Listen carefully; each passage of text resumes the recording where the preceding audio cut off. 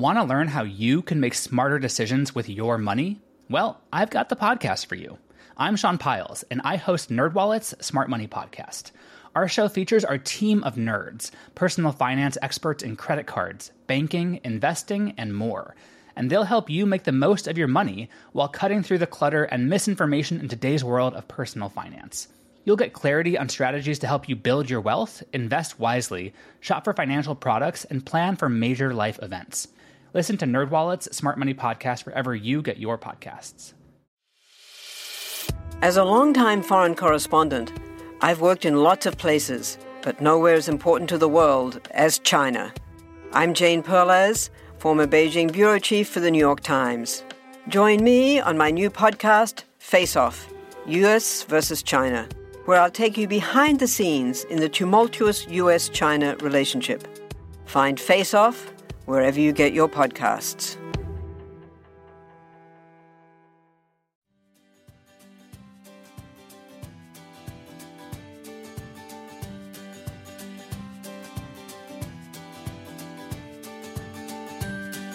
Hey readers, I'm Anne Bogle, and this is What Should I Read Next? Welcome to the show that's dedicated to answering the question that plagues every reader. What should I read next?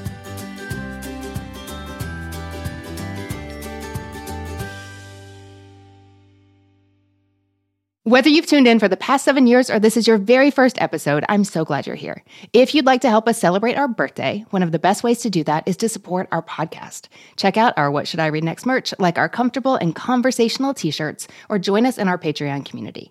The financial support we receive from our Patreon members makes it possible for us to keep creating our show each week. And as a way to say thank you, we share bonus conversations from the cutting room floor, live events, and even more book recommendations from me and members of our What Should I Read Next team. Learn more at whatshouldireadnextpodcast.com. Another simple way to support us is to share our show with a friend. Tag your favorite reader in a recent post over on our Instagram account. We're at What Should I Read Next, or share a link from your favorite podcast app. We love welcoming new listeners into our bookish community. Readers, this episode marks 7 years of helping book lovers discover their next read. Since I started What Should I Read Next back in 2016, I've talked with so many readers on this show. You've heard about 400 voices in this space over all those years. Sometimes those voices belong to names you know and recognize. Sometimes they belong to readers like you. I've enjoyed every single conversation along the way, and today we want to celebrate the very beginning of the show. To do that, I've invited back 2 readers who were instrumental in getting us off the ground. You may know Jamie Golden and Knox McCoy as the voices behind The Popcast, a weekly podcast devoted to educating you on things that entertain but do not matter. Knox and Jamie were instrumental in helping me launch What Should I Read Next? Knox produced the first 11 episodes of the show, and Jamie was our very first guest on January 12th, 2016. I'm so excited to welcome them both to the show today as we look back at our origins, share stories you've never heard before, and of course, talk all things books and reading. Let's get to it. Knox and Jamie, welcome back to the show. Happy 7th anniversary of the show. What a delight. Congratulations. I know. What a big deal. That is a huge deal. The fact that, well, for me, it is a huge deal to commit to something for 7 years. Mm-hmm. That's chaotic. I love it. Well, I mean, look who's talking. The key is you don't know it's going to be 7 years. I'm not sure what I would have thought if you told me back in 2016. In 2022, future Anne is going to be talking with Knox and Jamie about your 7th anniversary. But y'all have been out this even longer than we have. How many years has the Popcast been running now? It's 9 years. It's 9 years. Yeah, and recently an extended family member was trying their best, was trying their darndest, because most of the time I just get are you still doing that blog? And I'm like, sure, yeah, I guess I am. But they were trying to make a connection. And they said, did you study podcasting in college? And I was like, it just, what? It wasn't a thing. Right? No, it was. I did not. You mean at YouTube University? Yeah. My brother once said, you know what? I'm going to check out your podcast. I'm going to watch it. What channel is it on? I was like, well, no one's trying to support Keith me. was ahead of the game, actually. Family. He was like, this is going to be a big deal in 2022. So maybe get on that. I'm pretty sure our family members still have no idea how we buy our groceries or pay our mortgage. Same. Yeah, exactly the same. But I think at this point they trust it's probably going to be okay. They just don't understand how. I've alluded to it's money laundering, and they seem comfortable enough with that, so we're just going to let it ride. They've watched Ozark, so they're like, that seems right. I was like, there's no cartels, but everybody's getting paid what they need to get paid, so don't worry about it.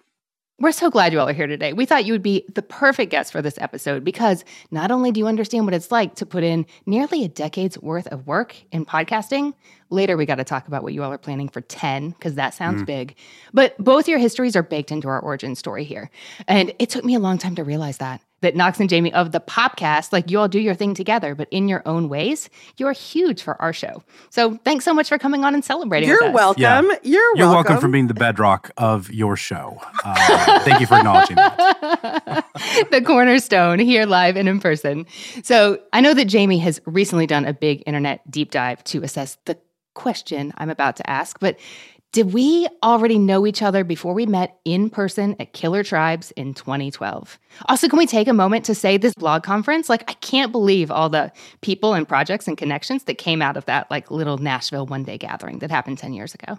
Yeah, shout out to Brian Elaine who put that together. Like, honestly, all of my major internet relationships, it went to the next level with that conference.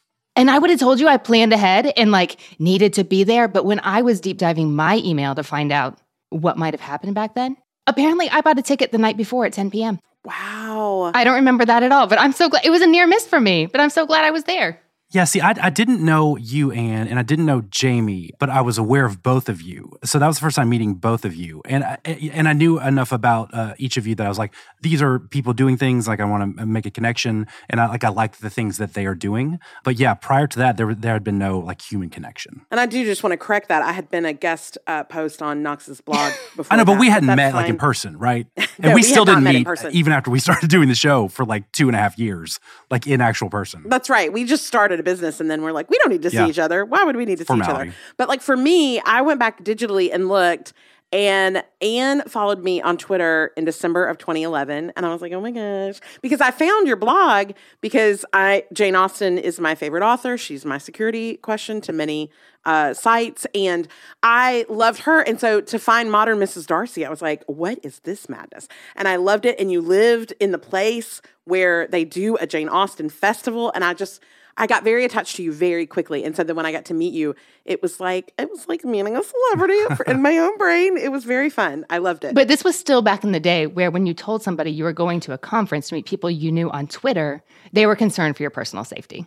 That's right. They thought you were going to go get murdered. Yes. No, 100%. 100%. Erin came to that conference, who was our first employee that we had at our company, and I did a ticket giveaway on my blog, and I made it so she won because I wanted her to come. So my apologies to all the people that I did not choose because I chose her. And so she ends up co-writing a screenplay with Knox, and she and I launch a podcast for 9 episodes. And then it fails, and then that leads to me being with Knox on the podcast. Yeah, that's the conference where I met a handful of gentlemen, and they were like, let's go eat dinner at a Mexican restaurant, and let's decide to get into podcasts. And I remember being like, oh, podcasts, no thank you. I'll go for like the cheese dip, but I'm not going to do a podcast. That sounds so stupid. And then here we are. So interesting. Here we are all these years later. And I love how our podcasts have stayed entwined through the years. Does that sound healthy? I definitely mean a healthy, ongoing, collaborative relationship. Well, I was going to say, we stole an idea from you, like your whole, you know, the whole concept of the show. What should I read next? We did What Should I Watch Next, our episode 395, and it was honor of your 10th annual Reader's Guide, because your summer reading guide is iconic on the internet. And so it was fun to be able to, we actually used you and your own shows that you liked and didn't like. We've had a couple of those episodes, so we really enjoyed stealing from you. So thank you. Yeah, I think you really inspired, obviously, like the heart of your show has always been very curational, and not just the show, like what you do. And I think that seems so obvious now, like on podcasts to help recommend and curate content, but it wasn't that obvious back then. So I think that's always been like a foundational point of what we're trying to do is cut through the noise of Peacock and Paramount and Amazon and Netflix and be like, actually just watch these shows. These are the good ones. Mm-hmm. I remember when you all ran that What Should I Watch Next episode. Jamie, I think I got a message from you that said, hey, this is a heads up, not a permission. We're totally doing it. This is happening. Yeah. Just want you to know. I think you asked me a question, but I don't remember what it was. I was charmed and delighted and could not wait to listen. Yes, because we asked you about shows that you liked and a show that you didn't like. And we did that with our listeners as well so that we could help curate based on that, what should you watch next rather than what you should Which read next. is absolutely singing my song because I read a lot more than I watch stuff. So I'm like, Knox, Jamie, by all means, like give me the special treatment and tell me personalized watching recommendations. That's what I need in my. I got the books covered, but I want the watch recommendations. Exactly. All right. I love how we can divide and conquer our media usage here on the internet. Like listen to the podcast, listen to us. We got you in all ways. I want to take a minute to look back at our origin stories because it's been so long now. Will was pointing out to me, and he's our executive producer here, that my recollections are a little fuzzy on what actually may have happened. I'm really wondering if I have like rose-colored glasses, this whole situation. But Knox, let's start with you since you produced the first 11 episodes. So my recollection of how that went is I knew you, we'd met, and I found out from somebody in my podcast Voxer mastermind group before I even started it, that you had helped at least one other person get a show off the ground by doing things like the audio and helping with scripting. And just really, I felt like she described you as a security blanket. I mean, a producer, but also a security blanket. He'll make it happen, but also tell you if your idea is stupid, so you can just save a ton of time. My recollection is we got on the phone and I said, okay, this is how the show is going to work. It will absolutely be 20 minutes, every episode, maybe just 18. This is the concept. This is the conversation. What do you think? So I remember you saying, this is a great concept. This is amazing. This will make a fabulous podcast. But I want to know, what do you remember about that conversation? And have I totally deluded myself all these years? You were very verbally abusive initially, and no, I'm kidding. You actually, this is a pretty dead on. Like you don't have rose-colored glasses. This is almost word for word. Prior to starting with you, I had Ashley and I just bought a house, and when we bought the house, I made sure we closed, and then I resigned my job as a Christian screenwriter because of creative differences. So I was like, I have to be producing, I have to be copywriting. So I was taking on all these other jobs and I had a handful of podcasts I was helping produce. You had reached out and you kind of gave me the idea that you had. And I was like, this is genius, brilliant. Let me know how I can support. The funny thing is, I think especially in podcasting, so many ideas and formats, they have to evolve, because you get that first draft, and it's fine, but it needs a lot of tweaks. I don't, other than the time, it being a little bit longer episodically, your concept was pretty good to go from the beginning. And I don't know that it's evolved that much. So it felt like a thing where I can just kind of help do some things, but I'm not really needed here. So even in the early days, your approach of like reaching out and talking to a lot of different people, not just like, hey, I'm a white lady and I got a book, let's talk about it and I'll talk about my book. I always thought that was really creative and smart, and I thought that's kind of what separated you. But yeah, I think it was, it's pretty much as you remember it. Well, I really appreciate that. Thank you for playing into my ploy to encourage you to say nice things about the show. Sure. But I'm so grateful for you not only helping us get off the ground, but you also gave us our iconic, what should I read next phrase? Like, I don't know if you even remember this, but you were like, okay, I'm scripting this first episode. We got to close it out. What if every week we shared a different, like warm and fuzzy bookish quote to end the show? So I sent you the line from Rainer Maria Rilke that goes, how good it is to be among people who are reading. And you said, awesome, we'll close with that. And the next week I sent you a list and you were like, I don't know, I like that first quote. I think you might want to stick with that. And we've closed every single episode with that ever since. I mean, it goes on book darts and tote bags and like all our bookmarks and merch and all the things. It's who we are. Well, again, it was a suggestion. You actually made the good thing. And it was even a surprise for me because when I read it, I was like, I don't know who that person is, but that sounds cool. And then you said the name and I was like, I thought it was Rainer Marie Rilke. So this is great. I'm learning things and she's solving problems. So this is just a wonderful situation. I remember early on, I think, a lot of your early guests didn't understand how audio worked. You guys had to do a lot of coaching. I think we had to do a lot of coaching of like, no, you can't just like carry around a laptop in a Walmart and record an episode. Like you have to actually sit down. You have to have headphones and stuff like that. But I do remember, I think Jamie was booked early on. And, obviously she and I had been doing the podcast together for a few years. And I remember I don't know who was pegged for the first episode, but I remember listening to it and just being like, it's not really sizzling, It's not really like not got that like electric sizzle like jumping out of the AirPods. So I was like, what if we AirPods? Use Jamie? It was 2015 when we were playing in this. The wired headphones. I was like, what if we use Jamie? And I think you said Jamie specifically said, I don't want to be first. And I was like, I did. Did Jamie sign a contract? And you said she did not. And I was like, well, Jamie doesn't get to make that call then. So Jamie's going to go first here, unfortunately. I know. And the reason I didn't want to go first was not for any other reason than a marketing reason. Because I was like, I knew from our own experience that no one listens to that first episode. Like, no, it's unless you're Serial and you're setting a Best Buy phone booth moment, no one's going to listen to the first episode. So I was like, nobody's going to listen to me, and it's going to be so boring, and everybody's going to skip ahead. And so I was like, make me number 3. And then you came back and you're like, hey, you're number 1. It's just what it is. Like, and I have trusted Knox with production, obviously for almost a decade. And so I knew he had made the right decision for you. And it was an honor. It was an honor to be and I looked back, it was 24 minutes. We talked. Can you believe that I talked to a person for 24 minutes? That's 6 minutes longer than I remembered. Really? That's incredible. Yeah, although maybe a third as long as you would have expected that conversation to run. It's impressive. It's impressive. But Jamie is always a great guest. And especially with books, I feel like to show the versatility of what the show can be, to have a really fun guest. Not that the other early ones weren't fun, but they weren't. And Jamie is fun. So I just thought, she would do a great job. You obviously did a great job interviewing her. So it was off and running from there. Jamie, did we talk about the show before I invited you to come on?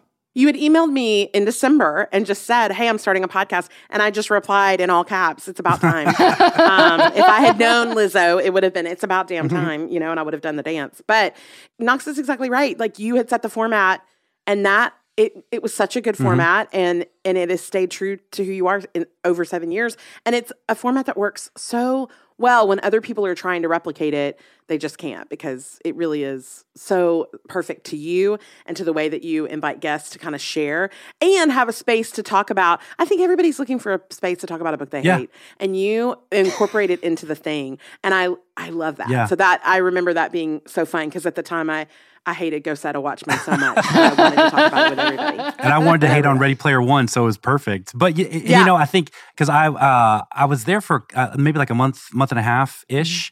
And I remember Jamie and I were really trying to like accelerate the monetization of what we were doing. But also I was like, I'm not needed here, because I think my gift as a producer and editor is content editing. And I remember listening to like the first 10 or 11. I was just like, I'm just cutting like ums and stuff. She doesn't need me. Someone else can do this.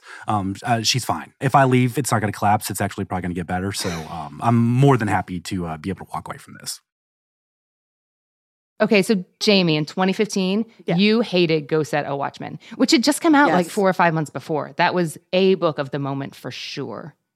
It was. And I, obviously I'm a resident of Alabama. Harper Lee is an iconic. We have very few iconic Alabamians. And so I love her desperately. But and it's true today, I do not like books that are money grabs. And that was a money grab book. And I stand by that when you see people on the internet who get book deals and you're like, oh, that's interesting. I've never read a caption from you that made sense. So that's amazing that you got a book deal. Huh, that's weird. I, to this day, do not like money grab books. Unless, listen, and I want people to have a beach house. Like, girl, wash your butt. Get yourself a beach house. But for me, it can be very frustrating. And that book to me was a publisher wanting to do a money grab off a woman who was dying. So And it was not good. I'll stand by that. It was not good. It was phenomenally effective, if those are your goals. But, well, I'm glad that you could have the cathartic experience of like bashing it on What Should I Read Next? Yes, thank you. Thank you. The books you loved Persuasion. You're already on the record, Jane Austen, fan for life. Me Before You, and 11/22/63. Do those books still represent your reading life? 100%. I love a solid romance that's well done and well executed.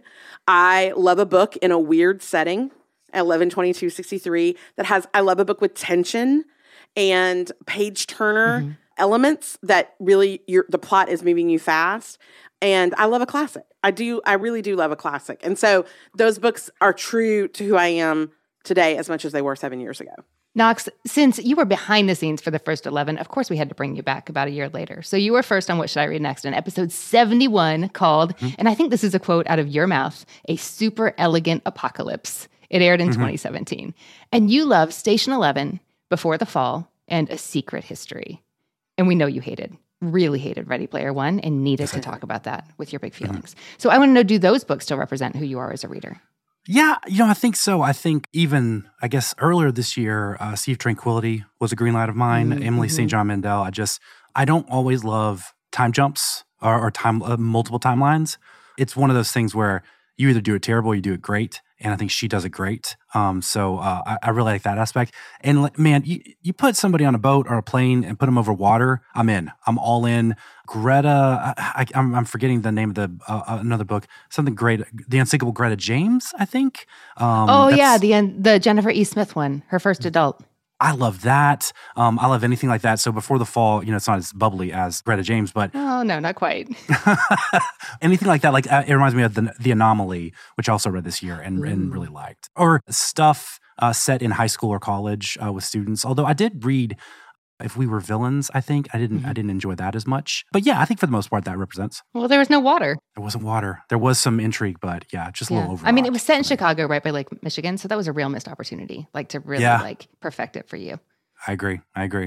If you had to choose books today, 3 loves, 1 hate. Sometimes we don't use the word hate. We just talk about a book that doesn't work for you. But Knox, I want to hear about a book that you hate today.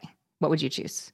I'm worried because I feel like this is kind of a beloved book, and I read it, and even like halfway through, I was like, "Oh, I'm loving this! I'm freaking loving this book." And then I got to the end, and I decided I hated it actually, and it is We Were Liars. I hated this book. I've never read that book. Okay, it's like people have strong opinions on it, but if you are someone who is oblivious to the subtext of a story, and there's a plot twist happening that you can tell is happening at page 10. That gets paid off in a very underwhelming way, that's the book for you. We Were Liars. So I didn't enjoy it. I didn't enjoy it at all. And I'm not someone who's like, ooh, I can tell what's going to happen. I never understand what's happening. I'm always like, oh my gosh, plot twist. I didn't see that coming. But when I can see it coming from page 10 on, I think you failed as a writer probably. That's so me. Like I'm not often like trying to look for the twist because I just want to enjoy the story. But you can't help thinking about a little as you're reading. Yeah, I'm not good at that. And if I can guess it, it's not a good thing. That's right. Knox, what about the books you love? The books I love, I'm going to go just from this year, Tomorrow. It's not just like one of my favorite books of the year, one of my favorite of all time. Just the creativity in that book of the story between 2 people and not turning it into a romantic story, but also using all these different storytelling methods to convey the relationship. So good. We Are the Light by Matthew Quick and Now It's Not the Time to Panic by Kevin Wilson. I love all of these books so much. Recent green lights on the podcast. Jamie, what about you? So you came back in 2018 for episode 114, Missed Bookstore Connections, which is a direct Tom Hanks reference that's so perfectly appropriate for you. Readers, you just have to go listen. So you have gotten to update your books a little more recently, but today, 3 books you love, 1 book you don't.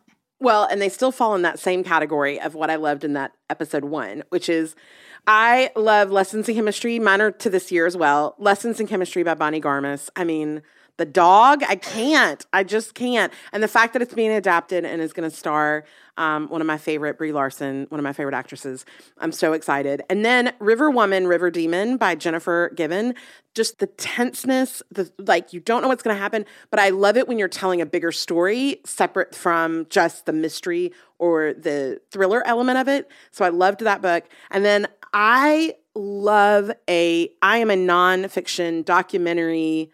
I just ride hard for those. And so any book that is going to tell me a story that I maybe haven't fully understood. And so this year, and it was a beloved book by many, is South to America by Amani Perry. It's a good one. I loved. Yeah, so much. And then the book I hated, and I mean it. I mean it. And to every person that gave it 5 stars on Goodreads, I need you to come and meet me for a cappuccino. And we can talk about what you saw that I did not see, because it got 4.3 stars of 100,000 ratings. And that is The Handmaid by Frida McFadden. Frida, this book is so one note. Every character is one note. Oh, she's fat. And that's it. That's what I know about the mother. Okay, great. And the dad wears the trench coat. God, what an awful book. I was so mad. And then I was mad at myself because I needed to finish it. Because I was like, well, I do need to know what happens. Does she get stuck in that room? What happens? I don't know. Does she make out with the gardener? I don't know. And it was horrible. It was a horrible book. Did she make out with the gardener? Not a spoiler? No. She didn't make out with the gardener? She did not make Ridiculous. Out. No. Jamie, have you ever made out with the gardener? Oh, 100%. Oh, 100%. Do you know how hot I am for gardeners?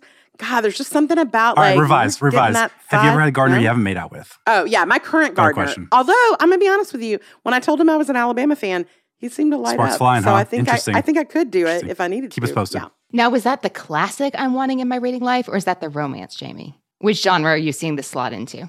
Is Me and the this a Gardener. tale that for could- all time, or is this like Listen. devour it in an afternoon and then forget This about is it? a thriller. This is a mystery thriller. This is a open door romance. That's what, and I was gonna say. I heard this is an open door book. That's what I heard. 100%. Oh my gosh, so many open door scenes. Are The you genre kidding? on Amazon, if you're looking for it, starts with an E. That's all I'll say. Tessa Dare is going to write this book. That's how Courtney Milan is going to write this book. That's how great it's going to be. I look forward to featuring this on a future episode of What Should I Read Next? Thank you. So, Thank you. you know what we do around here. We ask readers 3 books they love and 1 book they don't. So it's our birthday. Because it's our birthday, I want to keep with our format and hear 3 things you love and 1 thing you don't about podcasting. I would say first, I love the lack of institutional control yet. You know, it's still kind of the old, the Wild West a little bit. There's no one who's like, you have to do it like this. It has to sound like this. NPR had NPR voice for a little bit, but I feel like we've never abided by that, and we're okay. So I like the freedom that entails. I also like the creative opportunity. It can be as creative as you want it to be, and I love that aspect. I think even like this year, we were able to do a behind the scenes of a live show tour episode that was so creatively fulfilling for me. But just being able to be like, hey, I have an idea. I want to use audio. I want to kind of like tell a story around it. Can we do that? And everyone being like, yeah, not only can we do that, we'll help support this. Thought that was great. And even like, we did a episode about Hallmark movies, and the ability to write fake scripts and do like a voice talent performing the fake scripts, use them in the episode. It's a testament to how creative our staff is. But just, I love that the form of podcasting is so fluid and flexible that we could do that, and our listeners are like, that was fun, like, and not be like, I can't believe you didn't take a commercial break here or do something weird. And then the last one I would probably say, this tends to get a bad rap because I feel like people only say the word parasocial in a negative way, but I think I do actually like that because it's a way to find connection with people without like messaging them and be like, hey, do you want to be friends? You know, they can just listen to you and be like, we kind of have the same sensibility. And in a healthy way, I really actually enjoy the parasocial aspect of it. Yeah. I'm just nodding along to all of those. And I want everyone to know how good those 2 episodes you called out were. The one about the Hallmark movies and the one about like the documentary style one about your live shows. I think I listened to that twice as a podcaster. It was so impressive and so well done. It was so great. Just the staff gave us so much good audio to use. And again, just testament how talented our staff is to be able to make like compelling content. So shouts to them. Although one of the upshots of that episode is now I think about you all at really weird times, like when my daughter got a fly in her Subway sandwich. Oh man, that's no good. Did you make a rap song about it as well? Or I didn't, but I did think about Evan and his ladybug at, where was it? Was it Outback? Outback It Steakhouse, was yeah. Where when you travel across the globe, you find an Outback. It was actually excellent. Don't hate on Outback. Jamie, what about you? What do you love about podcasting? Well, I was a podcast listener first before I was a podcaster. And so I love that you can literally find any niche topic anywhere on the globe, something funny. Like I love Maintenance Phase, something to inform. I love Fat Mascara about beauty and skincare. And then, of course, to inspire our friend Emily Freeman, who makes The Next Right Thing. These are shows that are so well done that, again, come from, like Knox said, come from an independent place where people just were like, hey, I have this slight expertise in this area. Let me talk about this thing. And then those get to rise to the top. I love that. I also love, like Knox talked about with the parasocial, I love that you get to find a group of folks who enjoy the same freaking weird stuff you enjoy. Like, are they obsessed with our Tom and Zendaya engaged? Yes, let's talk about it. Do they like your obsession with Chris Pine and how unhealthy it is? Yes, I love that. Do they love What We Do in the Shadows, even though Knox doesn't love it as much as I love it? Yes, I can find my people who love that. And so I love that. I love the kindred spirit component of it. And then I really love the quick take chaos of it all. Now, do you end up in a lot of beefs with celebrities sometimes? Yes. But I really enjoy that it's genuinely a fun way to make a living. It's a genuinely fun way. And it's hard work and we work hard, but like our staff is a delight. We have a good time, and it's one of our core values as a company is to like genuinely have a good time. And we do. And I love that part of it. So I resonate with all of that so much, except for the maybe getting in kerfuffles with celebrities. That doesn't really happen in our particular line of podcasting, but maybe one day. You never know. I'm not producing for you anymore, but can I give you a note? Maybe like in 2023, think about like starting some feuds with some like high profile authors, just like put it out there and be like, get some coverage. Just a Twitter war for the like all press is good press. Yeah, just be like, Stephen King kind of sucks, you know? And maybe he should come on my show and talk about it, Interesting. You could be like, Colleen Hoover sells too many books. Why are y'all reading Colleen Hoover? Is she making What's going on? too many books to sell a lot of? That's a good question that we should talk about. Yeah, I think that's great. Go to the mattresses. Yeah, you can take either of those, Anne, free of charge. All right, well, stay tuned in 2023. We'll see how that unfolds. But for my loves, yes, I get to talk about books for my job in endlessly new, like always fresh conversations. We're always talking about books and reading, and it's always something different. And I love that. And I could just stop there. But also, I don't have to stop there. I am fascinated by what people do and the choices they make, like in any aspect of their life. And I feel like I didn't realize this at first. I thought this was like a healthy intellectual curiosity. But another way to perhaps look at that is I just love to snoop in other people's business, in this case, their book business. And because of my job, people actually come to me and ask me to do that. They say, Anne, here is all my dirty laundry. And also some of the stuff that I like feel really good about and I'm proud of and my successes and wins. But also sometimes they're like, oh my gosh, this is a mess. What does it look like to you? Help me sort it out. I love playing book therapist. Like I want to be Lucy Van Pelt in the booth with the sign over my head. Yes. All day long. And then what both of you all said, not to sound totally cheesy, but I do really love the intimacy and connection of the medium. And sometimes this comes up in really funny ways, like when I'll get a text or a DM from a reader who's listening to What Should I Read Next, and they'll ping me, and it is clear that they feel like we are in the middle of a conversation because they've had my voice in their ears. Mm-hmm. And we're talking about something that matters. And like, so on Media Ray, I get this comment about something that I maybe said a year and a half ago if they're going through our backlist, which I love. Never stop, listeners. Listen to all the backlist. But I love how that's really a testament to how people feel like they know you. They feel like they're in conversation with you. And like, I'm recording at home. I was going to say in my slippers. I'm wearing sneakers today. So high fives to me. 7 years professional now. But often I'm podcasting at home in my slippers. People are listening while they walk or drive or wash their makeup off at the end of the night. And even though we're alone in our houses doing our thing, we still feel so connected. And I love how that's possible with podcasting. Yeah, absolutely. I love that you can be a podcaster and listen to podcasts without wearing pants. It is magical. Like right now, who knows if Anne has pants on? I don't know. I can't see. And I like that. I like a no pants job. What a gift. It is a gift. Okay. I'm about to ask you something you hate about podcasting. And I got to confess, I could come up with a longer list than I thought I could. Uh-oh. Someone has feelings. Love this. Let's go. All right, Knox, what do you think? When I saw this, I had two initial things. Number one, the discovery of them. I feel like the discovery is so limited right now. It's really just word of mouth. There's not a good apparatus that's like, if you like this, you should probably like this. And I think related to that, the coverage of podcasts, it feels so limited for something that has been pretty established. And I think most of the coverage seems to be pretty focused on celebrity shows or like lofty ideas, important ideas, And I think those are good, but there's also a whole genre and a whole like subsection of podcasts that are doing interesting and creative work. And I think even, there's, I'm thinking of the first person who like really made a name for themselves covering podcasts. And I felt like they despised the medium. It felt like it was like, ugh, can't believe I'm doing this instead of something else. And they brought that energy to it. So I wish there was more of a robust offering of perspectives and even like, I think specific to both of our shows, someone talking about the business of podcasting in a way that's not like Jason Bateman and his buddies got like a bunch of millions to do the show. It was like, how do people who aren't, super hot and famous, how do they make that work? I would be interested in listening to stuff like that.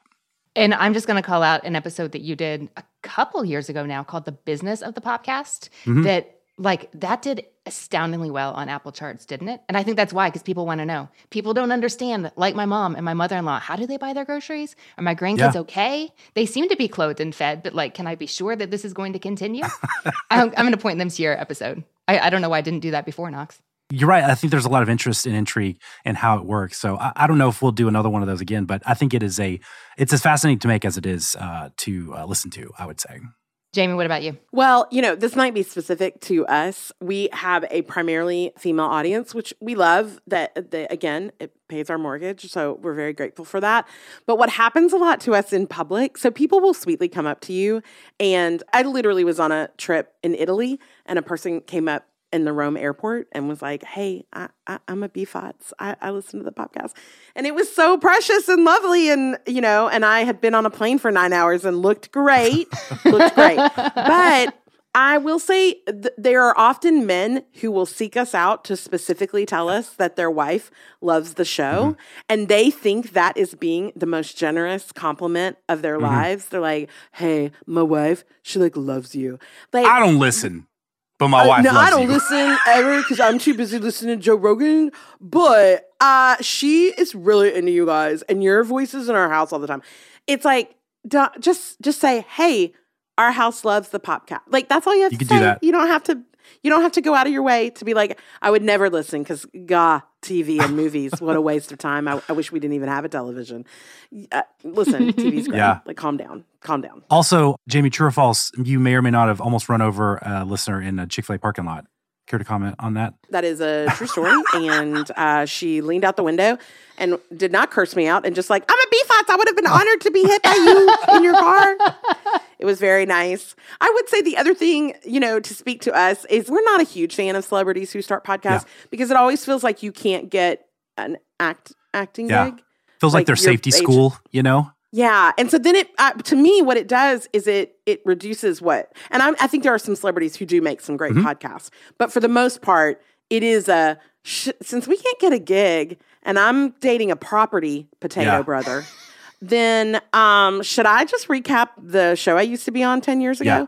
And those are really successful. So I also, I'm frustrated with podcast listeners. And I'll do this until I get like a Sharknado movie, and then I'll just bounce. And so I'm not super committed to it. But it's like, I understand the reality of it, of brand awareness. Like, would you rather try to understand who these two weird people are that are not famous? Or it's, AC Slater from Saved by the Bell is doing a podcast. Well, I understand who that is, and I'll listen to that. So I understand the appeal of it, but it's like, I don't know. It's annoying. It's just annoying. It's just basically annoying. Is that okay to say? Is that fair? Because I think it is. I think that's fair. Okay, so spicy takes are for later, but still, I always get asked how I feel about celebrity book clubs. And just generally speaking, I think the consolidation of power, interest, money in the media industries is not good. It's not good for readers. It's not good for listeners. It's not good for the landscape. Who do you hate more, Jenna Hager or Reese Witherspoon? Go ahead. Great question, Jamie. That's a great question. I couldn't tell you what either of them have picked for the past 3 months. I mean, not to brag, but... Is that the shadiest shade Anne has ever given? I thought she was going to avoid answering, but that answer is probably the most savage one that she could have given. That's even more brutal. But I do know that when I see Jenna picked this book, my tastes do tend to align with hers more than some of the other celebrity book picks. Is that because you think they have bad, trash taste just as people? Or do you think they are more prone to being influenced by connections, friendships, relationships to recommend certain things? Well, I know that the literary agents I talk to say it's super political. Like Jenna Bush Hager is not sitting in a room with a stack of novels seeing what she likes best.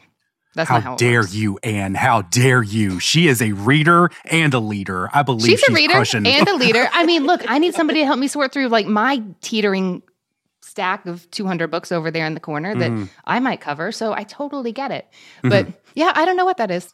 I mean, I love how it is the Wild West. And when a bunch of celebrities start podcasts because they can't get into a C film, that does feel less like the Wild West and more like the old ways of doing things that we maybe didn't love. Mm-hmm. All right. So we on our show talk about 3 things we love and 1 thing we don't. And I didn't really realize until maybe yesterday how similar that is to your all's podcast style. I mean, you have a way to talk about things you love and hate, and one of y'all should tell us about it.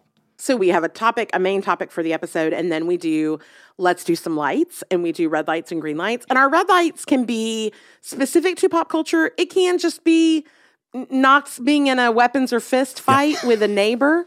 Who knows? Who knows? Yeah, so who knows where it's going to go.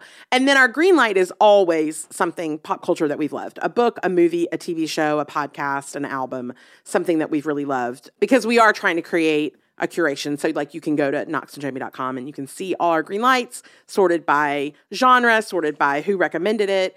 Because we do know how hard it is when there are hundreds and hundreds, just like books, there are hundreds and hundreds of TV shows being made every year. How do you know what's good? How do you not waste your time?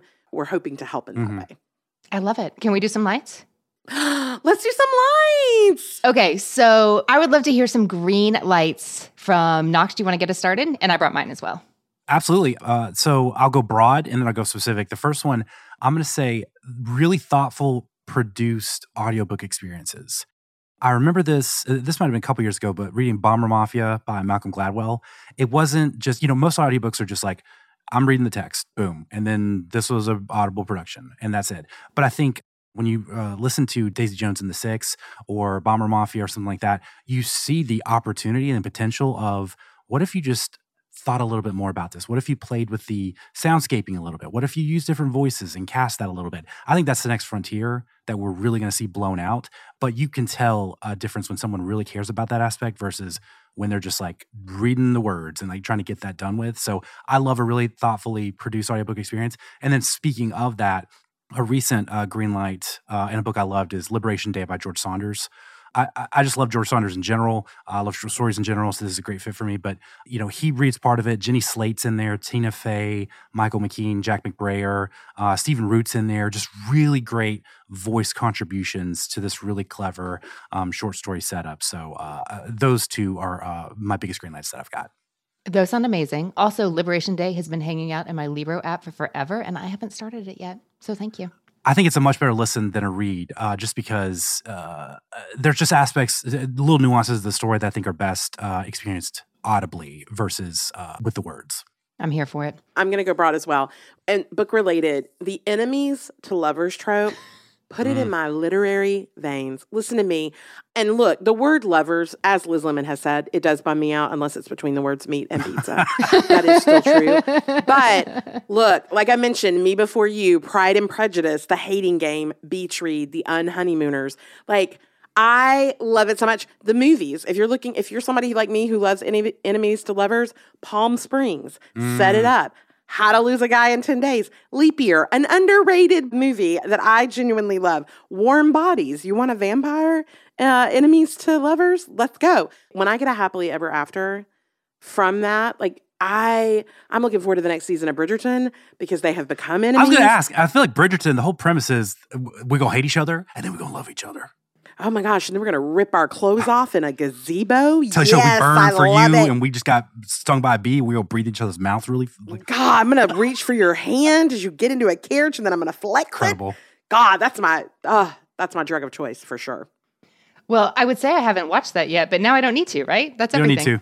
You don't need to. Yeah, it's good. No, you don't. Or you can just, find the scenes on TikTok that you really like and you just save them. You know what I mean?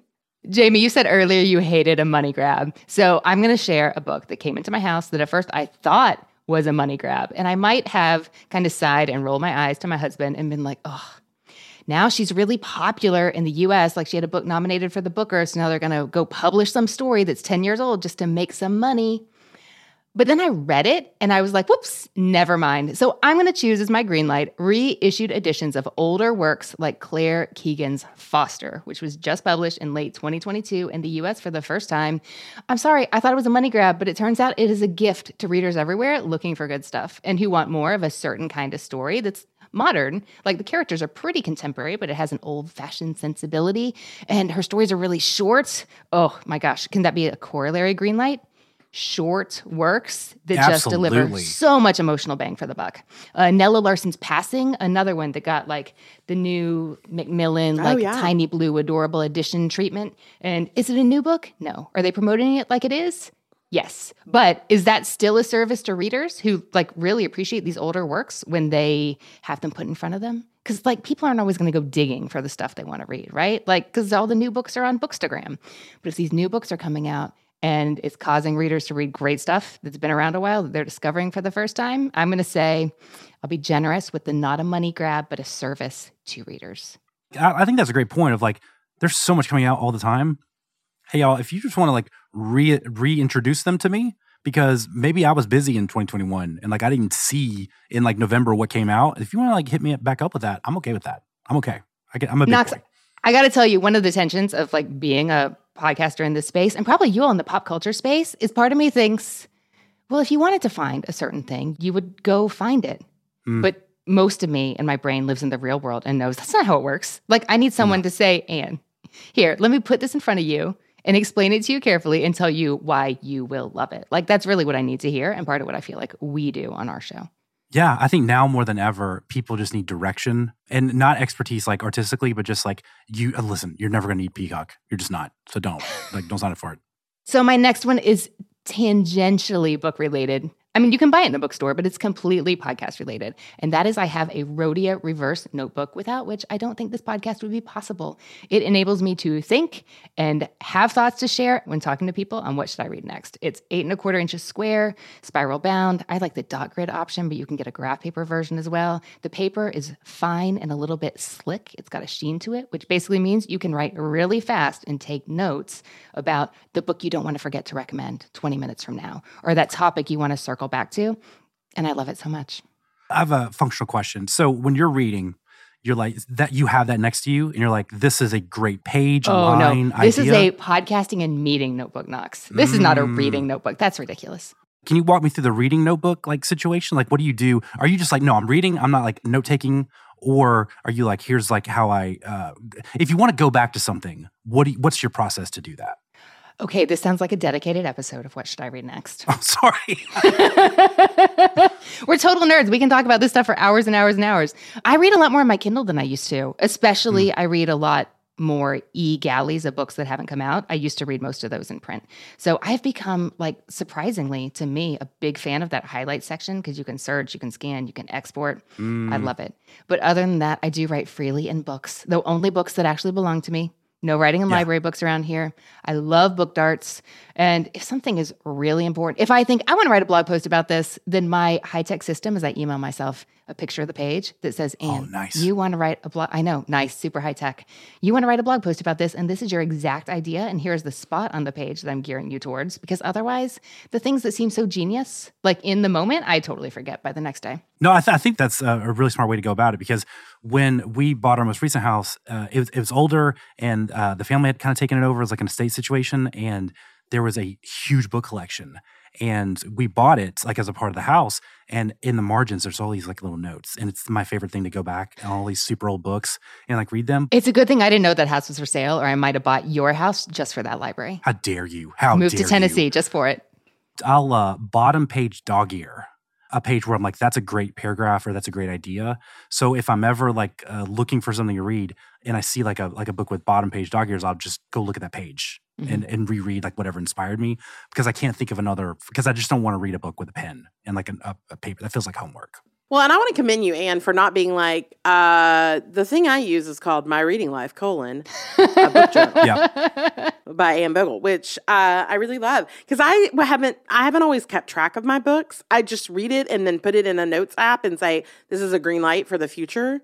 And I'll put the date, like if it is an arc, I'll say, okay, this is going to be in March, But I don't always keep track as well. And I love those people who have, like one of your staffers, Lee, who she just keeps everything just so beautifully kind of tracked. And I love that. You know why, Jamie? Because you're like, if it's meant to be with me, it'll stay in my heart. Okay? Oh, my I won't have to heart, go back you to it. It'll be guys. here forever with me. That's right. And forget the ADHD that will forget that I even read that book. That's right. That's right. My heart is fickle like that and not to be trusted. See, the thing is, in my reading life, sometimes I'll read a quote in a book and I'll be like, yes, I want to remember that forever. And I'll go write it down immediately. But usually it's not clear if that's going to be like one of the top 6 quotes in the whole book that I want to save forever until I get to the end. So that's my process. that At makes the end, sense. I go through, I'm like, which of these quotes do we really want to keep? Oh, no, when I'm done, last word, gone, out of here. Get to the bookshelf. I'm moving on, baby. Bye-bye. Yeah. Another one of my reading green lights is I am very much into journalists who write long-form nonfiction. And that has been and this year, one of my favorite books was Rachel Aviv wrote Strangers to Ourselves, Unsettled Minds and the Stories That Make Us.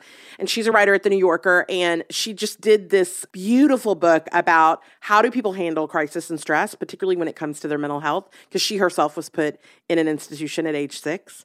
And it is such a fantastic book, but it's also Patrick Radden Keefe. It's 5 Days at Memorial, Bad Blood, She Said, The Yellow House, The Escape Artist, a recent green light on the podcast. Anything by John Krakauer. I just really love the way that journalists, some of them are better authors. They're writing better fiction in nonfiction than some fiction writers are. Even like Michael Lewis. It's just like when he's doing something, I'm like, I'm in, whatever. Like, let's do it. Michael Lewis for life. Yes. I got to ask, do y'all enjoy doing the red lights as much as the green lights? More than the Probably green more. lights? Probably more. Yeah, green lights just like, here's some, I'm an information broker. With the red lights, I'm a passion broker. You know what I mean? Like, that's what I'm doing here. So, yeah, I take a lot of happiness in that. Bring it, Knox. What'd you bring? I'll do a baby one and then a grown adult person one. I don't like it when characters are dialoguing and they keep saying each other's name. Like, if it would be like, Anne, I don't like when characters are dialoguing Anne and when they keep saying their name, Anne. I feel like that's so weird and stupid and people don't talk like that in real life and it takes me out of it and it makes me annoyed. And I also, grown adult person, red light is, I don't understand why the publishing industry makes you buy the physical book and it also makes you buy the audiobook separately. Why are we not bundling that? That is an experience that should be experienced together, but they are cash grabbing it and separating it and it makes me so mad. I don't understand it. Capitalism. Yeah. Oh my gosh. Yeah. Capitalism is actually listed as one of my red lights. Wow. Just like for this show or like in life? Or for the show. Well, probably in life, but for the show. I love it. Okay. Let's Let's talk about it. I'm still processing the fact that you use dialogue as a verb. I like that. Okay. Yeah. You know, characters are just dialoguing. It almost sounded like you were trying to attack me, Anne. To be honest with you, that felt hurtful. It did. Jamie, thank you for confirming and backing me up. Thank you. But yeah, I did use it as a verb, and I just don't like it, Anne, when people say that they're thinking about something, Anne, and then Jamie. I don't know if you agree with this, Jamie, but when Anne was thinking, it's just like it's too much names. Yeah, we know each other's names. Agree because, why are we doing this? Ridiculous. You slept together in the previous chapter. We get There's an open door scene where it was a gardener and you know each other. I know you do biblically and like authentically. That's right. For me, okay, so my red light book related is book set in the woods. Here's the thing. Let me tell you, nobody's been to the woods. I know that you are listening right now and you're like, oh no, I have totally been to the woods. No, you went to an art festival in a preserve. Yeah. That is not the woods, okay? You wore Adidas slides on a marked path in a state park. You did not go to the woods. What is magical in the woods? Do you like that? No. Listen to me. You look on Goodreads right now and you search for woods in the title. It's 26,000 hooks because authors think the woods, they're like, and I get it. Like I do get that the woods lends itself to maybe like horror, bears, a woodsman who's going to put an axe in your back. And I mean that both ways. Yeah. Do you know what I mean? But also I get Enchanted Woods. Like we're all like, gnomes, let's go. Let's build a 10-book series on these elves. I get it. But I just think, would you be interested in these elves if they were at a Trader Joe's and they were getting the last of the cookie butter? The elves in the condo. You wouldn't be elves in the condominium. It would still be a story. That's right. And I get that, like, we're like, no, but sometimes it's a forest. No, that's a classy, it's still Winnie the Pooh. He has no pants on in the forest, okay? And then Red Riding Hood, I think that's the perfect example of how dumb the woods are. First of all, they don't even give her a name. Yeah. She's named after what she's wearing. I'm going to be named Spanx Leggings. It goes to the woods? No, that's ridiculous. So for me, it's a red light across the board. I would rather, like Knox, I'd rather be in a plane on an island. I'd rather be, even like in a weird desert? part You want to be in the desert? desert? Oh, I like a desert moment. Heat. It's a dry heat. Yeah. Yeah, I like an apocalypse, but listen, no one's in the woods. So, Jamie, I thought this was just about you not wanting to be outside. And at first I thought we were going a different direction, but that is where we ended up, right? How dare you? You'd rather hit Trader Joe's. Just because I'm indoorsy versus outdoorsy. I respect that. It's fine. I mean, the last book I read set in the woods, people got murdered. I mean, I guess that can be a good story, but it doesn't make me want to go in the woods. These authors are all acting like they've been to the woods. They haven't been to the woods either. They drove through a national forest on an interstate. Like, they've not been to, they're just like, and that's what I think is happening. It's kind of like the Gospels in the Bible. None of them wrote their own. They just wrote what Mark wrote. And they were like, I'm going to add a flourish. Like, that seems nice. Mark did the one book, and then everybody else built off of Mark's book. That is what's happened. One person wrote a woods book, and they're like, well, that seems like what the woods are like, so I'm not even going to go there. I'm going to stay in my no pants guest room where I write books, and I'm going to pretend that I went. Shouts to Jamie for dropping a low-key Plato's Allegory of the Cave right now, but not like needing to say it's Allegory of the Cave, you know? So like, just credit to you, Jamie. I knew that you knew and you would eventually say it because I was like, what books have ever been written about the woods? All of them, but none of them. I can't remember. So bringing Plato to the masses. This is the thing that entertains but doesn't matter? Yeah. Yeah. Cool. Makes sense. All right. So I said that capitalism was on my list, but I'm not going to go in that direction. If I did, we could talk about strikes and labor practices and authors needing a platform to publish a really good book, but we're not going to do that. HarperCollins. Maybe it'll be resolved by January. Who knows? We're hopeful. I want to go with dystopian novels that are way too believable for my red light. Like if I'm going to read about the world being on fire, just burning down around us with doom and despair and gloom and death and shortages of all, then I want it to feel unrealistic. So like the new Celeste Ng, Our Missing Hearts, a little too believable. Yes. The new Silas House novel, Lark Ascending, where basically the fires in the West Coast just slowly take over the whole country till everything is on fire. I was like, oh, hard no. This is way, I mean, I read the book. I love the book. I didn't stop reading the book, and it's a great book. But if these dystopian novels, if they could just dial up the fantasy meter a little bit, I would be a lot more comfortable.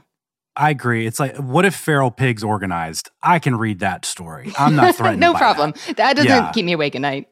But pandemic stuff, it's a little too soon. Let's don't do that right now. It's like The Displacements by Bruce. I loved that book, but it was like, Florida's gone from a hurricane. And it's like, I think that could happen. Mm-hmm. Like, and we all have to live in Oklahoma. It could happen this Like, it weekend. feels- We don't know, Like, let's just I don't do know. that right now. Yeah. Now, there are some books where when I'm reading it, ooh, I can totally see that happen. Is a compliment. But like, that is not a thought I want to think when I'm reading something grim. No, thank you. Yeah. Okay, I want to toss in a little bonus. So one of my favorite books of the year, Will pointed out that the hardcover cost $32.50. I am not okay with that. No, thank you. Wow. Does it come with like a drink and a bookmark? Like inside the hardback? No, but it comes with paper, which is really expensive these days, and why everything is so Yeah. expensive. And so supply, demand, global supply chain, paper shortages. I get it, but that doesn't mean I have to like it. That's too much for No. hardcover. No. It's too much. It's ridiculous. Knox and Jamie, thank you so much for coming to join us for our 7th birthday celebration. There truly is no one we'd rather celebrate with. And I'm really excited about what the future holds for all of our podcasts. So you all are coming up on 10. Like, are you already making plans for what that's going to look like? That's sweet that you think that I will allow us to plan that far ahead. Knox tries to get me there's to definitely be a farther whiteboard ahead. somewhere. I know it. Oh, yeah. There's an Excel doc with Yeah. a lot of ideas. And so this is 10 and 500 episodes. So we have 2 big things to figure out this year. So We do. And we just hired our 10th staffer. And so we're very excited for what 2023 may hold. And this is a great way to start off the year for sure. Absolutely. I can't think of a better way to do that. So thank you again for joining us. And my hope for all of us as we embark on another year of podcasting is that our conversations can continue to be, I don't know, how do you describe your you probably want spicy conversations. What's the additive you go for? One of the fun developments of the show is it started really as like observational about pop culture. I think there's more of a familiarity that the listeners are used to now, whereas like there's running realizations that they have about us as hosts, not just us as Aaron too, and as we get to incorporate our staff, like they know things about them. So they're bringing that understanding awareness to the listening process. So it allows us to be more of who we actually are instead of professional podcast hosts, I love it. Well, as we move into the future, may our conversations be insightful and fascinating and delightful. Our edits few, because that part is rough. And our parasocial and real-life communities be as life-giving and just so daggone fabulous as they have been in the past. They've been so good. I would love for that to continue. Okay, here's to another year, and thank you all so much. Cheers. Happy birthday. Thank you. Happy birthday.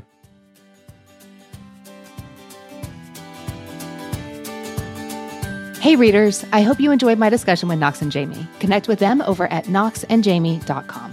See all the details of the books and everything else we talked about today at whatshouldireadnextpodcast.com. If you enjoyed my conversation with Knox and Jamie today, join us on Patreon for a special bonus episode that's airing this Friday. Make sure you get to listen. Pop over to patreon.com/whatshouldireadnext to get started as a supporter of our show and enjoy more than 150 bonus episodes, curated book lists, and more. Subscribe today to get our weekly newsletter in your inbox. It's the best way to keep up with everything happening here at What Should I Read Next. That's at whatshouldireadnextpodcast.com/newsletter.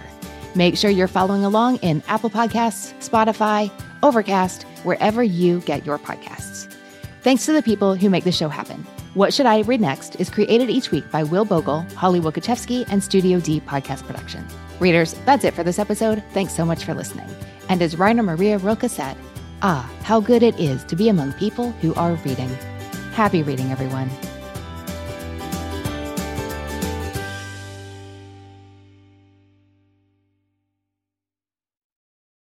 Let Mysteries at Midnight be your destination for detective whodunits and captivating mystery stories.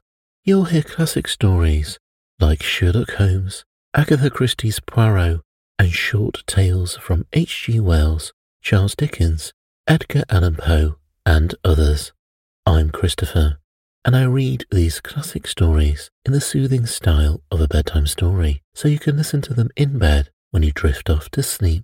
Search for Mysteries at Midnight on Apple Podcasts, Spotify, or your favourite podcast app, and follow and subscribe so you don't miss out on new episodes. Do you find it hard to sleep at night? Then the Sleep Cove podcast can help you. Hi, I'm Christopher Fitton, the voice and clinical hypnotherapist behind Sleep Cove. Sleep Cove features sleep hypnosis, meditations, and bedtime stories, all designed to help those of you who struggle at night to achieve a restful and peaceful night's sleep. Search for Sleep Cove on Apple Podcasts or Spotify and see why Sleep Cove helps millions of people sleep deeply all night long.